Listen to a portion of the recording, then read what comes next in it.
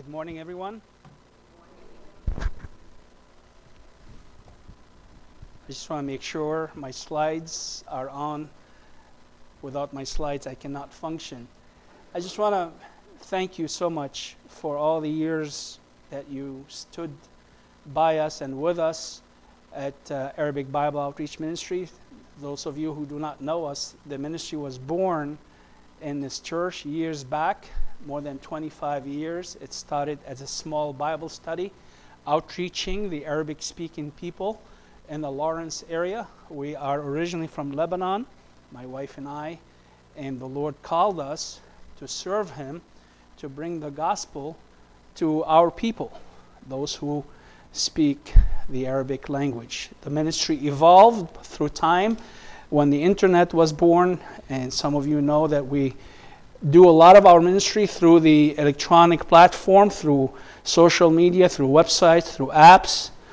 And through the years, the Lord blessed the ministry. We grew, and now we have a team of 11 or 12 people beside the volunteers who are laboring through the ministry of Arabic Bible Outreach Ministry. Through the last few years, we saw a kind of, I don't want to say a change, more so that the work of the internet is translating more to ground-based work. We're seeing ourselves involved more on the ground by supporting church plants.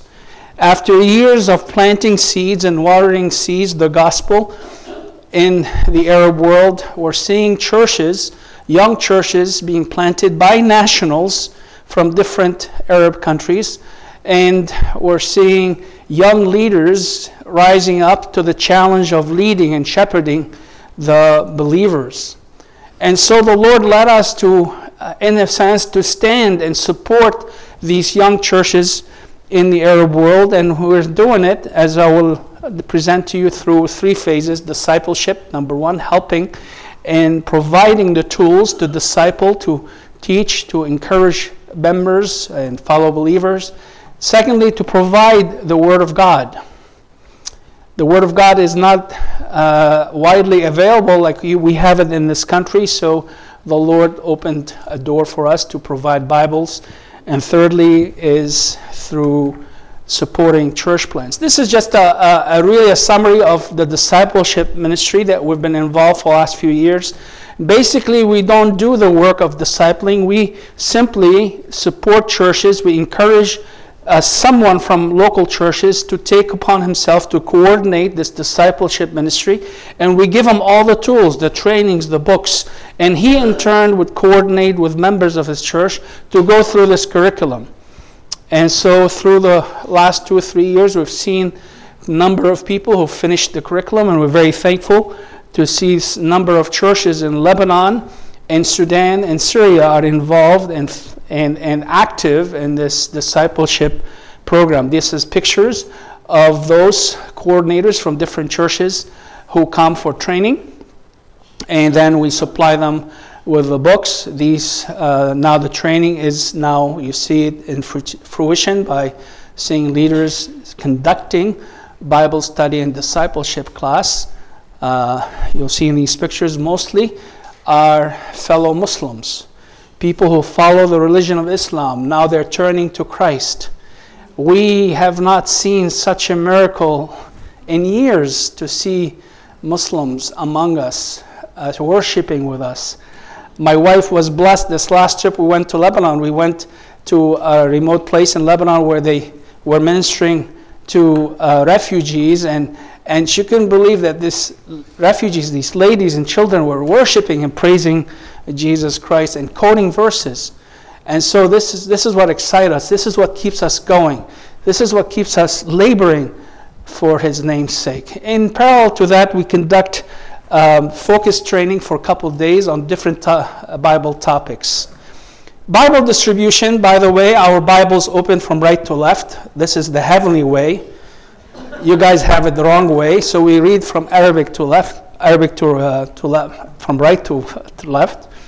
We have several sizes, and we produce them in China. We bring them to Lebanon, and from Lebanon we fan them out to different Arab countries. We're very thankful how the Lord provided the finances to print these Bibles and to supply them freely to churches. We desire that these Bibles be given to believers, and then we give New Testaments to supplement churches in outreaching their communities. So New Testaments are more for evangelism. Bibles are for believers to study the Word of God. You've probably heard that we got involved in Sudan. The country of Sudan was under radical Islamic rule for more than 30 years. In 2019 or 20, it opened up. The country adopted democratic reforms. Somehow the Lord led us to talk to some church leaders and pastors, and through discussions with them, they expressed a desire to have Bibles. They don't have Bibles. They do, but very small amount. So by God's grace, we brought the first batch back in 2021, 10,000, and they were gone within a few months.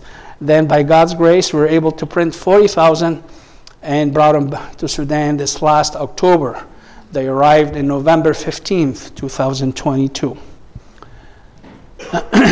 We also noticed there was a huge hunger in Sudan. The church for 30 years was robbed from all the biblical tools and doctrinal books.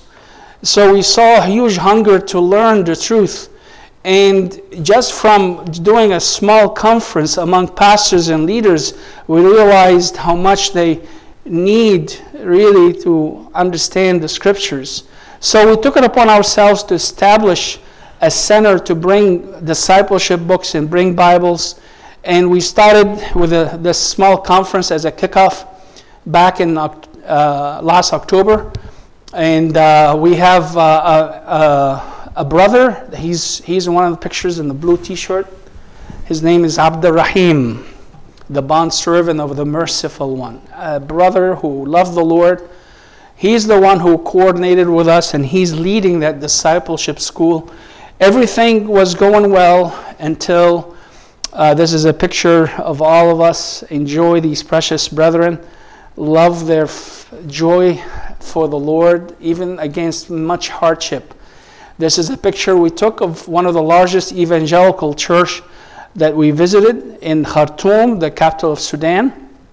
Now I want you to pay attention to that blue awning, that blue tent. This picture was taken October 2022. I was there in person, and this picture was taken April 15, right after the Civil War, right after the country descended in a civil war. Here you see the pastor on a film clip crying out, asking for help and prayer. His church was burning. And so there was some deliberate violence against churches in Khartoum when the civil war started. Now Khartoum and surroundings is in total civil war. I don't know why April is a bad month for civil war. I remember April 13 is when the civil war started in Lebanon back in 1975. I was a kid. I do remember it vividly because I was there when it started. And now April 15, the civil war started in Sudan. And so now all work stopped. And remember, we had 40,000 Bibles in storage. Out of them, 8,000 were distributed by April 15. So there were 32,000 left. And in the middle of a combat zone, by God's grace, they were safe. We were able to rescue half of them. We're planning to rescue the other half. We need your prayer, because that's a challenge to go back into Khartoum and pull them out. I can't describe the challenges to pull them out. We do support churches in Turkey among Syrian refugees. In fact, as we were worshiping, I received pictures of these churches. Our brother George, who is leading our discipleship ministry in Lebanon, is visiting them. This is a church we work. Brother Bashar, he's the guy with the blue mask. We're very thankful for them. We've been working with them for the last 5 years. The Lord has also gave us an opportunity to work in a church plant in the very south of Lebanon, right on the border with Israel. This is a church that lost its pastor, so members of our team are taking turns to filling in the pulpit. And not too far from this church plant, we started an outreach to a huge village where there are nominal Christians from Catholic background. It's one of the largest villages in Lebanon. They're totally Catholic, and somehow the Lord opened this opportunity to outreach, to start this Bible study. And you can see this is how churches starts in the Middle East. Have someone open their home, invite their friends, invite their loved ones, and then a Bible study.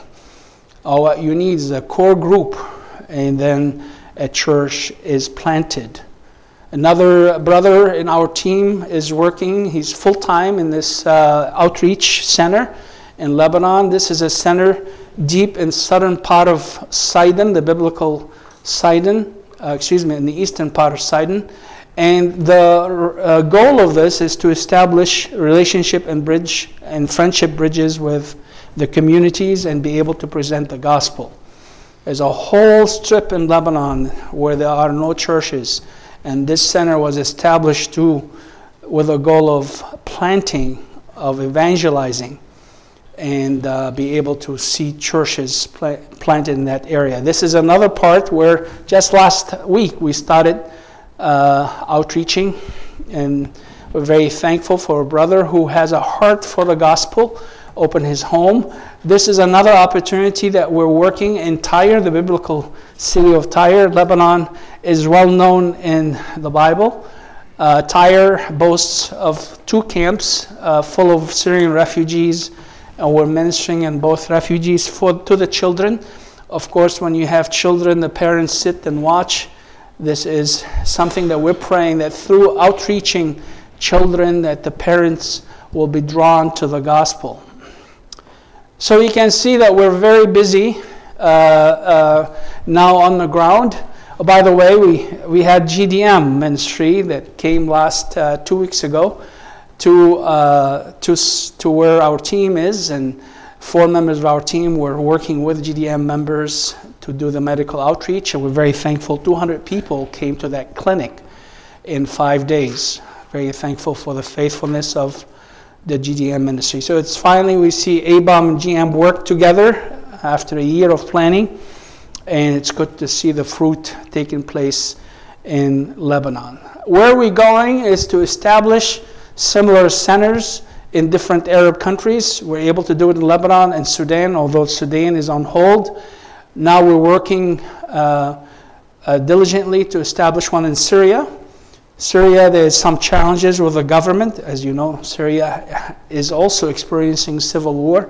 There are more paperwork to do, but hopefully once we get all the permission to bring Bibles in, we believe we have the right 2 brothers who can coordinate the discipleship and the Bible distribution. And we have a heart to also establish the same thing in Iraq. So this is what God has been doing through ABOM. Very thankful for Grace Bible Church, for you standing by us in prayer. Not only in prayer, but also financial support through all the years. We covet your prayer as we continue to fulfill our Lord's commission to go ye to the whole world. Our mission field is the Arab world, to make disciples and to establish churches. Amen? If you have your Bible, turn with me to Hebrews chapter 11. I don't know, are we allowed to ask questions? 4 to 6-year-olds. Oh yeah, that's right. I'm sorry, yeah.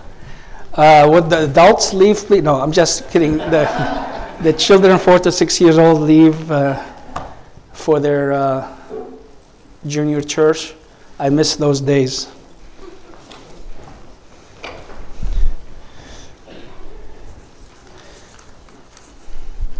Hebrews chapter 11, we'll be looking at 2 characters.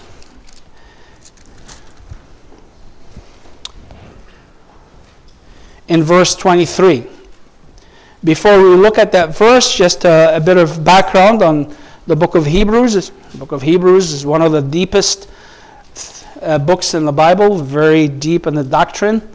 It was written for believers who are from a Jewish background. They were going through a lot.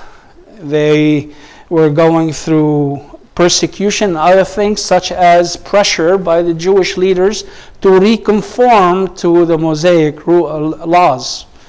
So the Holy Spirit leaves us this book, and there's a lot to learn from it.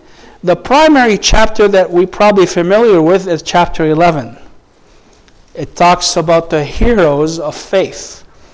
It talks about the Hall of Fame or Hall of Faith of the heroes of faith.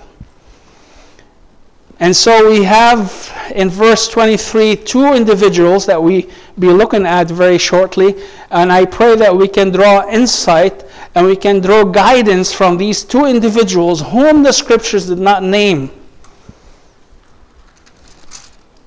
But before we open up to that chapter, if we go back to a few verses in chapter 10, verse 38, it gives us the background, the context to what's going on, why the Holy Spirit brought the subject faith. In verse 38 it says, now the just, this is chapter 10, now the just shall live by faith, but if anyone draws back. And here we have a very hard topic that the scriptures tackled for us. A topic has to do with apostasy. These are individuals, according to the scriptures, it says, who have tasted the heavenly gift. These are individuals who were enlightened. These are individuals who understood the gift of God, who understood what God has done. So great salvation that He so richly poured for us in Christ Jesus. And yet they deliberately and willingly turned their back against this truth. And so in verse 38 it says, the just shall live by faith. This is the hallmark of Christianity. This is what we have to do when we talk to Muslims and other followers of man-made religion, that what differentiates Christianity from all man-made religion is that we walk by faith, not by sight. Verse 6 of chapter 11 kind of expand on that. It says, but without faith, it's impossible to please God. So Christianity, in order to believe and trust God, you have to do it by faith. You cannot earn your salvation or earn His favor by doing works. And it continues in verse 6 of chapter 11. It says, for he who comes to God must believe that He is, and that He is a rewarder of those who diligently seek Him. So it defines what faith is. The just shall walk by faith. And verse 1 of chapter 11 has it all. That's the definition. Now faith is the substance of things hoped for and evidence of things not seen.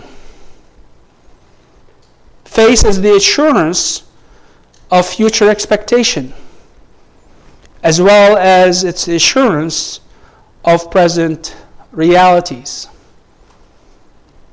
So as the author of this book, whom we do not know, was talking and kind of engaging these believers, these Jewish believers who were going through a lot, he named for them individuals. He, through the inspiration of the Holy Spirit, chronologically select individuals from the Old Testament to prove to them they walked by faith, not by sight. And we have this hall of faith, hall of fame of heroes of faith. And then go through chapter 11, and then at the beginning of chapter 12, we have the cloud of witnesses. It says in verse 1, therefore, in chapter 12, we also, since we are surrounded by these individuals, by these saints of the Old Testament and others, we will look at them. We're surrounded by so great a cloud of witnesses, let us lay aside every weight and with a sin which so easily ensnares us. We have a cloud of witnesses that we can learn from. They are our example. They are an illustration of what living by faith is all about.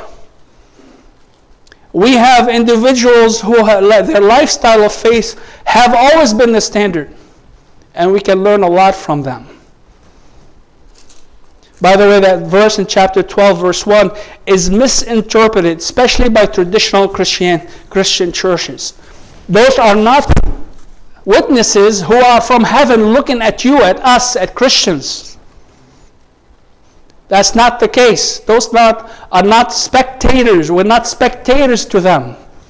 In fact, those who are with the Lord currently, beholding God's glory, they can't, in their heavenly nature, understand what's going on now on this earth. Read Luke chapter 16. These are witnesses. They are our witnesses. They are our proof. They are our example. How to live by faith. And so, as I mentioned, the scriptures chronologically go through the saints of the Old Testament, starting from the primeval period, where it named Abel. Abel, who offered a sacrifice by faith. And then goes to Enoch, who walked with God by faith. And Noah, who did a great work by faith, building the ark. And then jumps to a different period where it draws on Abraham, the father of faith, and his wife Sarah, son Isaac, and Jacob, and Joseph. And then we come in this is from verse 8 to verse 22 in chapter 11. In verse 23, this is where we will dwell this morning. It says, by faith, Moses, when he was born, was hidden 3 months by his parents because they saw he was a beautiful child. My parents had the same problem with me when I was born. And they were not afraid of the king's command. So we have Moses' parents and Moses in this period called the Exodus period, from verse 23 to verse 29. And then we have Joshua and Rahab mentioned in verse 30 to verse 31. This is what we call the conquest period. And finally, as if the Holy Spirit ran out of time, check with me in verse 32. It says, and what more, verse 32 of chapter 11, what more shall I say? For the time would fail me to tell. And it goes on to name Gideon, Barak, that's not Barack Obama, by the way, and Samson, and Jephthah, and also of David and Samuel and the prophets. These are the saints of the Old Testament whose life of faith was a standard, and they left us a great example, great insight. They are so great a cloud of witnesses for us.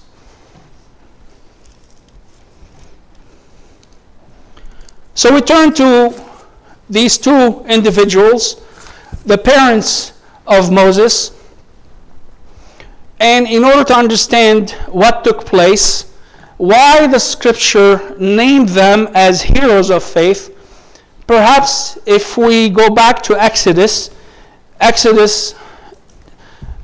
chapter 2, we can also understand what took place and what work they did, or how they lived by faith in order to see or the results of their lives. Their faith was listed in the scripture. Turn with me to Exodus chapter 2, please. Exodus chapter 2.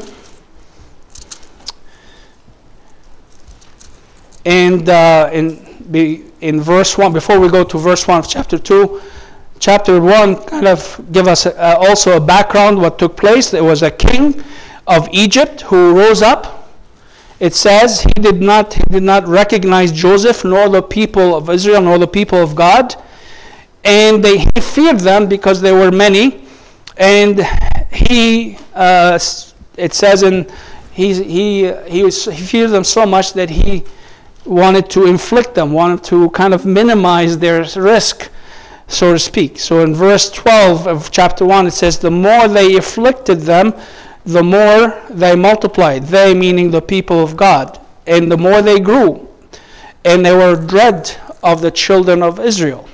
So that did not work. So the king of Egypt resorted to another measure by asking 2 midwives those are midwives who attend to pregnant women as they deliver the babies. They help them deliver the babies. So he asked them in verse 16, he said, when you do the duties of a midwife of the Hebrew women, see them on the birth stools. If it is a son, then you shall kill him. But if it is a daughter, then she shall live. However, in verse 17, we know that the midwives feared God and they did not do it. And then chapter 2, we have the Spirit just shed some light on this couple. It says in verse 1, and a man of a house of Levi went and took as wife a daughter of Levi. So the woman conceived and bore a son, and when she saw that he was beautiful, second time we see the word beautiful, and we will revisit this word. This is very important. He was a beautiful child. She hid him 3 months. And then we know the story, what happened afterwards. We don't have the time to dwell on the details. They hid them as much as they can, but we know that they had him for 3 months before they let him go. We have a parallel passage in Acts 17. We won't have Acts 7, We won't have the time to turn there, but I'll read it for you. And it also rephrased exactly what took place in Hebrews and in Exodus. It says, at this time Moses was born and was well-pleasing to God, was beautiful, was favored, was proper. And he was brought up in his father's house for 3 months. But when he was set out, Pharaoh's daughter took him away and brought him up as her own son. So we know that the parents had him for 3 months. And then by faith, they let him go. By faith, they put him in a basket. By faith, they sent him on the Nile's river. And by faith, they trusted God for the outcome. And we know what happened. Pharaoh's daughter saw him, and she took him as her own son. So number one, we see in their work strong faith. In James 2:18 it says, show me your faith without your works. I will show you my faith by my works. Their works proved, their works showed deep faith in God. By going through all these measures to protect their child, to raise their child for 3 months. This is against all odds. Imagine governmental authorities are after your child. And the law says that if he's a son, if he's a boy, he shall be killed. Imagine the pressure of you, the parents, raising up a baby boy, hiding him for 3 months against all these risks and dangers. And yet, by faith, they did it. Their works showed deep faith. And also, in verse 23, we see something else concerning their faith. We see that their faith eliminated fear and trusted God. They trusted God and they did not fear men. They did not fear the king. They did not fear what the law says. They acted by faith to save their child's life. And guess what? If we keep reading a few verses after, we see Moses followed in their footsteps. In verse 27, it says, by faith, this is Moses, he forsook Egypt, not fearing, same thing, the wrath of the king. The parents had Moses for 3 months. During these 3 months, they left a great impression on him. Even though he was only 3 months, believe me, your kids, I don't care how young they are, they're very smart. They're watching you. You are the cloud of witnesses to them for the longest time. You are the example of Christian faith. I remember years back, most of you know my oldest son, Nicholas. He was 1.5 years, sitting in the back seat. We were driving, and he was sitting in the back seat, and child seat, and my wife and I were arguing. We were at it. I know you guys don't do that.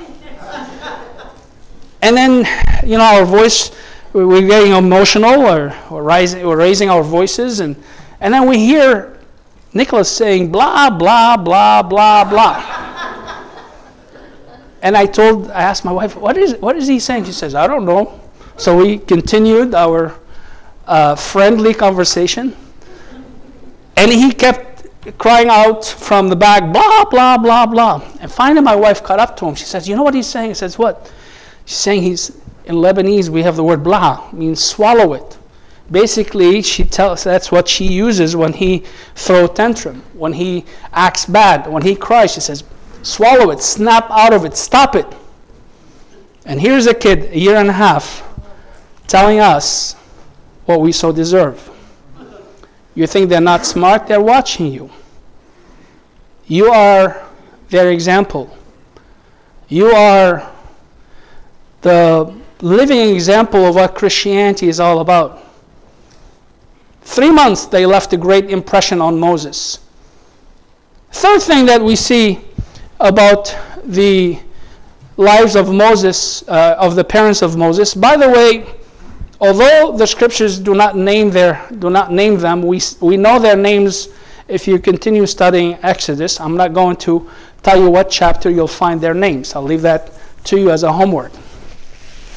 It says their faith was evident in their trust in his word. This is because of this word, a beautiful child. Why did the Holy Spirit added a beautiful child? All our children are beautiful, no matter how ugly they are. They are beautiful to us.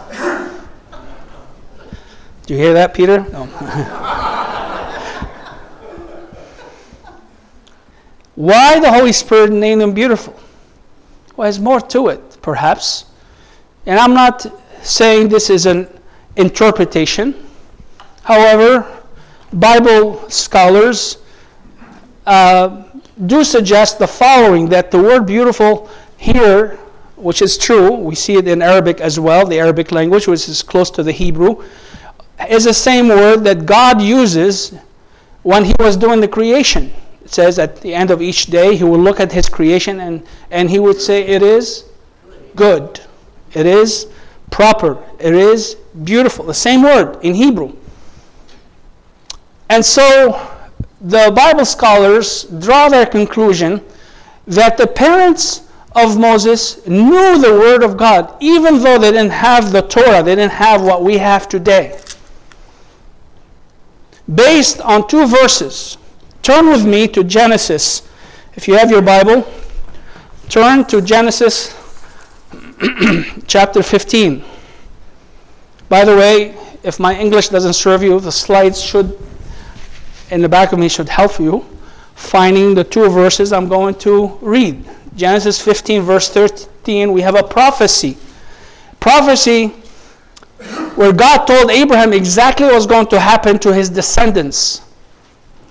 In verse 13, he said to Abraham, now certainly that your descendants will be strangers in the land that is not theirs, and will serve them, and they will afflict them.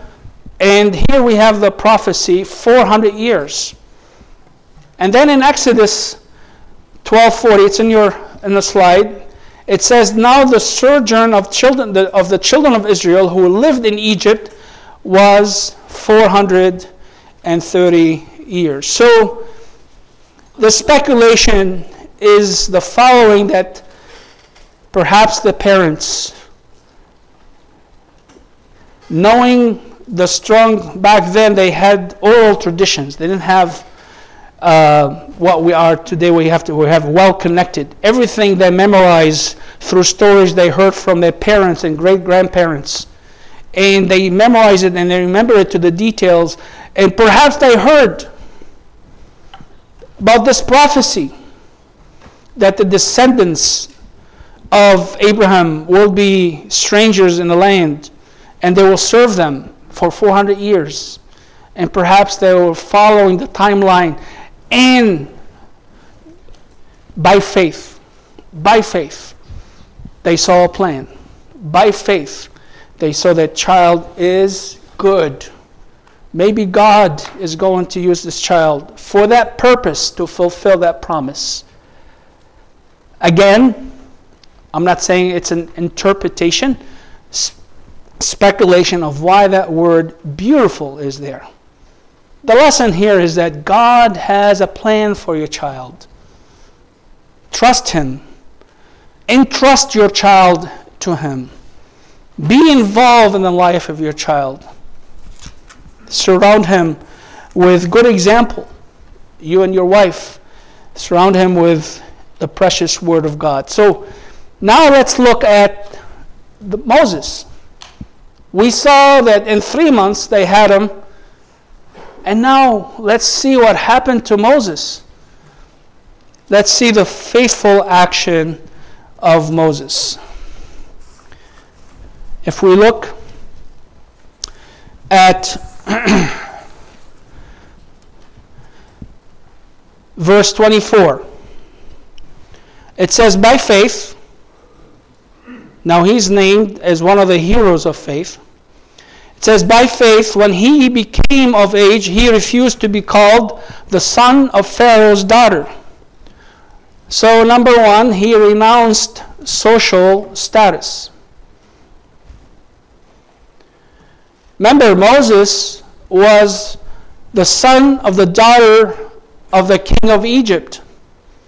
Moses had all the rights to be recognized.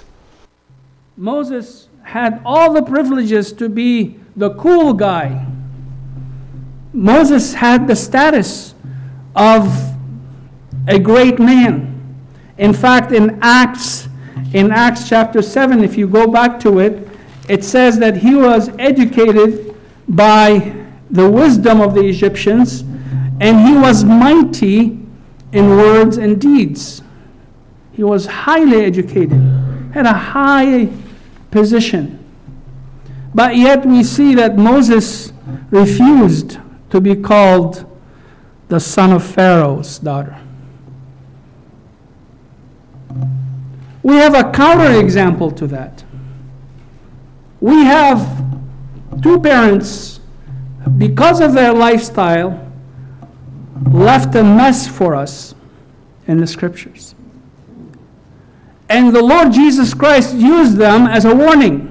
At least uses his wife. And I'm referring to whom? To Lot. It says, Lot, when the angels came, and we don't have the time to go through the scriptures, but read it in Genesis chapter 19. It says, when the two angels came to warn Lot about the imminent judgment, Lot was sitting at the gates of the city. This shows position. This is how in the old times, if you are high up in the leadership of the city, you sit at the gate of the city. This is why the Lord Jesus Christ says, and the gates of hell shall not prevail, meaning the highest, all the power of hell shall not prevail against my church. And so here we have Lot, whom the scripture, read it in 2 Peter. It says he was torturing his soul because of the conduct of this filthy city. That city was practicing fornication as a lifestyle. Nothing different than what we see today. It says that Lot oppressed his soul by the bad conduct of the city. And yet, when he came to warn his daughters, and perhaps it says his sons-in-law, it says he was to them as a joker. You see, his example did not reflect his faith. He was telling them about the judgment of God. He warned them of the judgment of God, but yet he came across to them as a joker. Not only Lot was a bad example, the Lord used his wife. It says, remember Lot's wife. What did she do? You know, the angels had to pull Lot, and he had to hold the hand of his wife and the hands of his two daughters to pull him out of Sodom. She looked back. You see, even though she left Sodom, her heart was still full of that lifestyle. This is what many Christians unfortunately fall under, the pressure of this world, conforming to this world, fearing what the world will say about them, and slowly but surely they just conform, they just try to please people around them. And this is what happened to Lot and his wife. And look at the mess they left. Look what happened afterwards with the two daughters and Lot. Moses renounced social status. Moses renounced any recognition. And then we turn to verse 25. It says, choosing rather to suffer affliction with the people of God than to enjoy the passing pleasures of sin. So secondly, he renounced sinful pleasures. Again, Moses had all access to all kind of pleasures. I mean, he was so high up, he can enjoy money, he can enjoy riches, he can enjoy the lust of the flesh and lust of the eyes and pride of life. Yet, it says in verse 25 that he chose rather to suffer with the affliction of his people than to enjoy the passing of sins.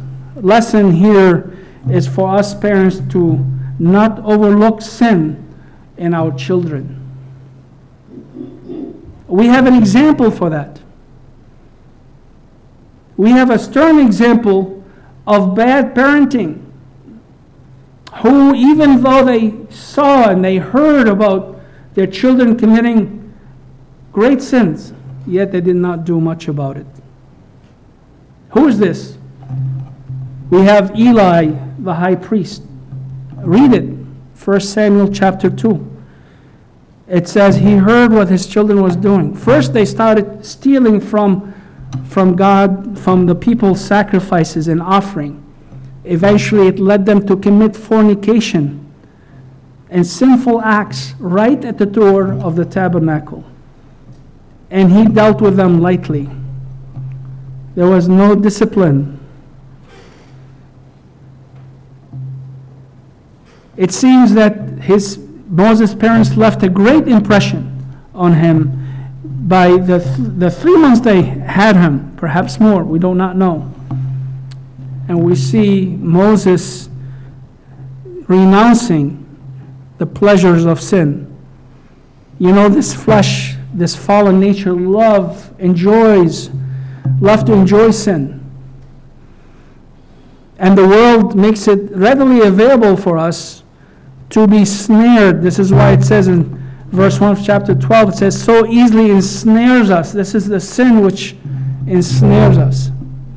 But Moses, by faith, chose to live pleasing God, not taken by the pleasures of sin.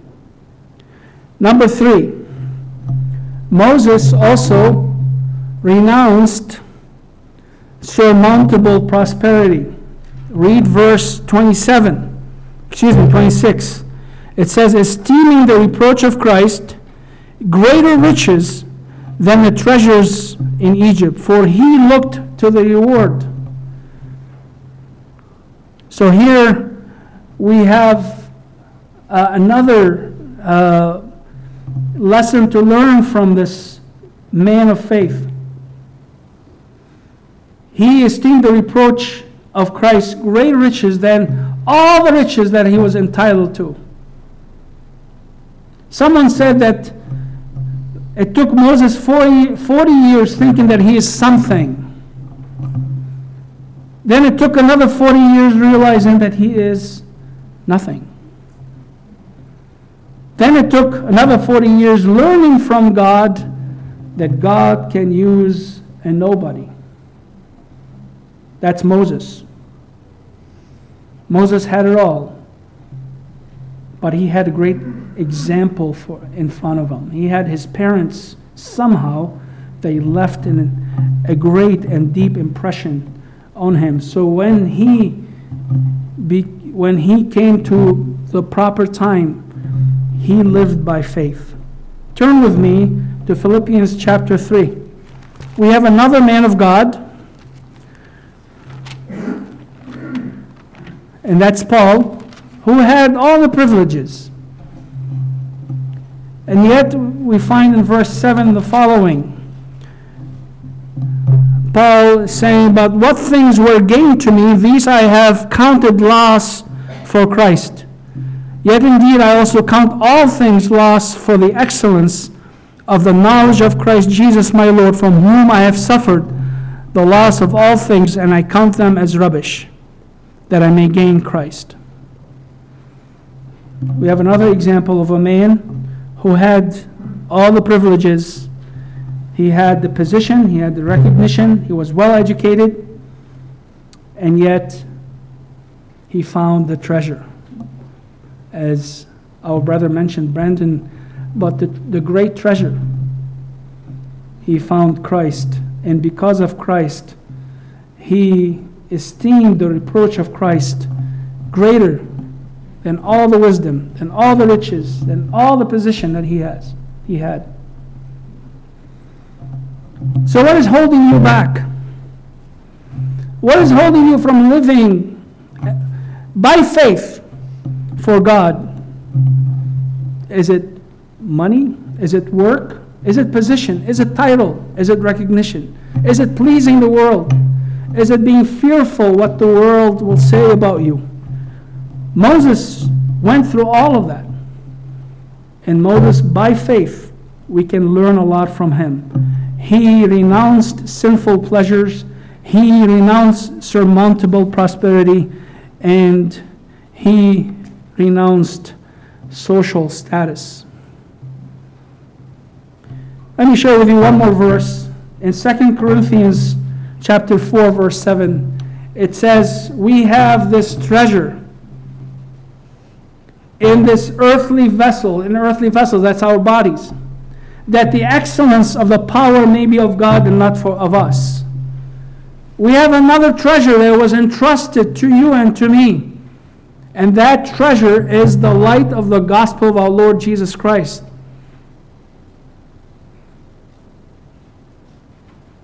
This is the treasure that we need to seek. This is the treasure that we need to cherish. Share the gospel, live the gospel, tell people about so great salvation, and leave the rest for God.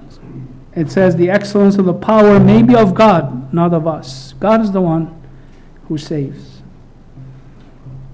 Great heroes of faith, the parents of Moses, who left a great lesson for us, for you as parents, most for us, for those who are older, grandparents.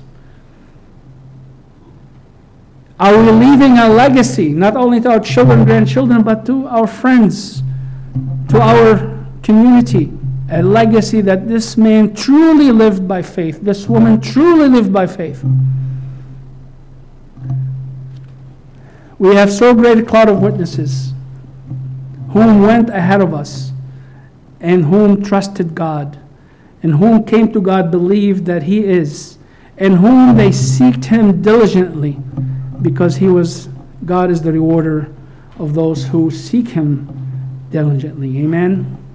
I trust that this lifestyle of Moses and his parents be an encouragement to us, and be an encouragement to live by faith. Let us pray. And dear Father, we thank you for the lessons we have in Hebrews chapter 11 for those saints who went before us, whose lifestyle of faith were the standard. We pray, Father God, that we help our unbelief, help us to increase our faith in you and to trust you, Lord, in living for you, in renouncing this world's culture, in renouncing, Lord, the fame and Lord, all the pleasures of this world, and be, Lord, pleasing unto your eyes. And Father, we ask you all this. We pray in Jesus' name. Amen. Thank you.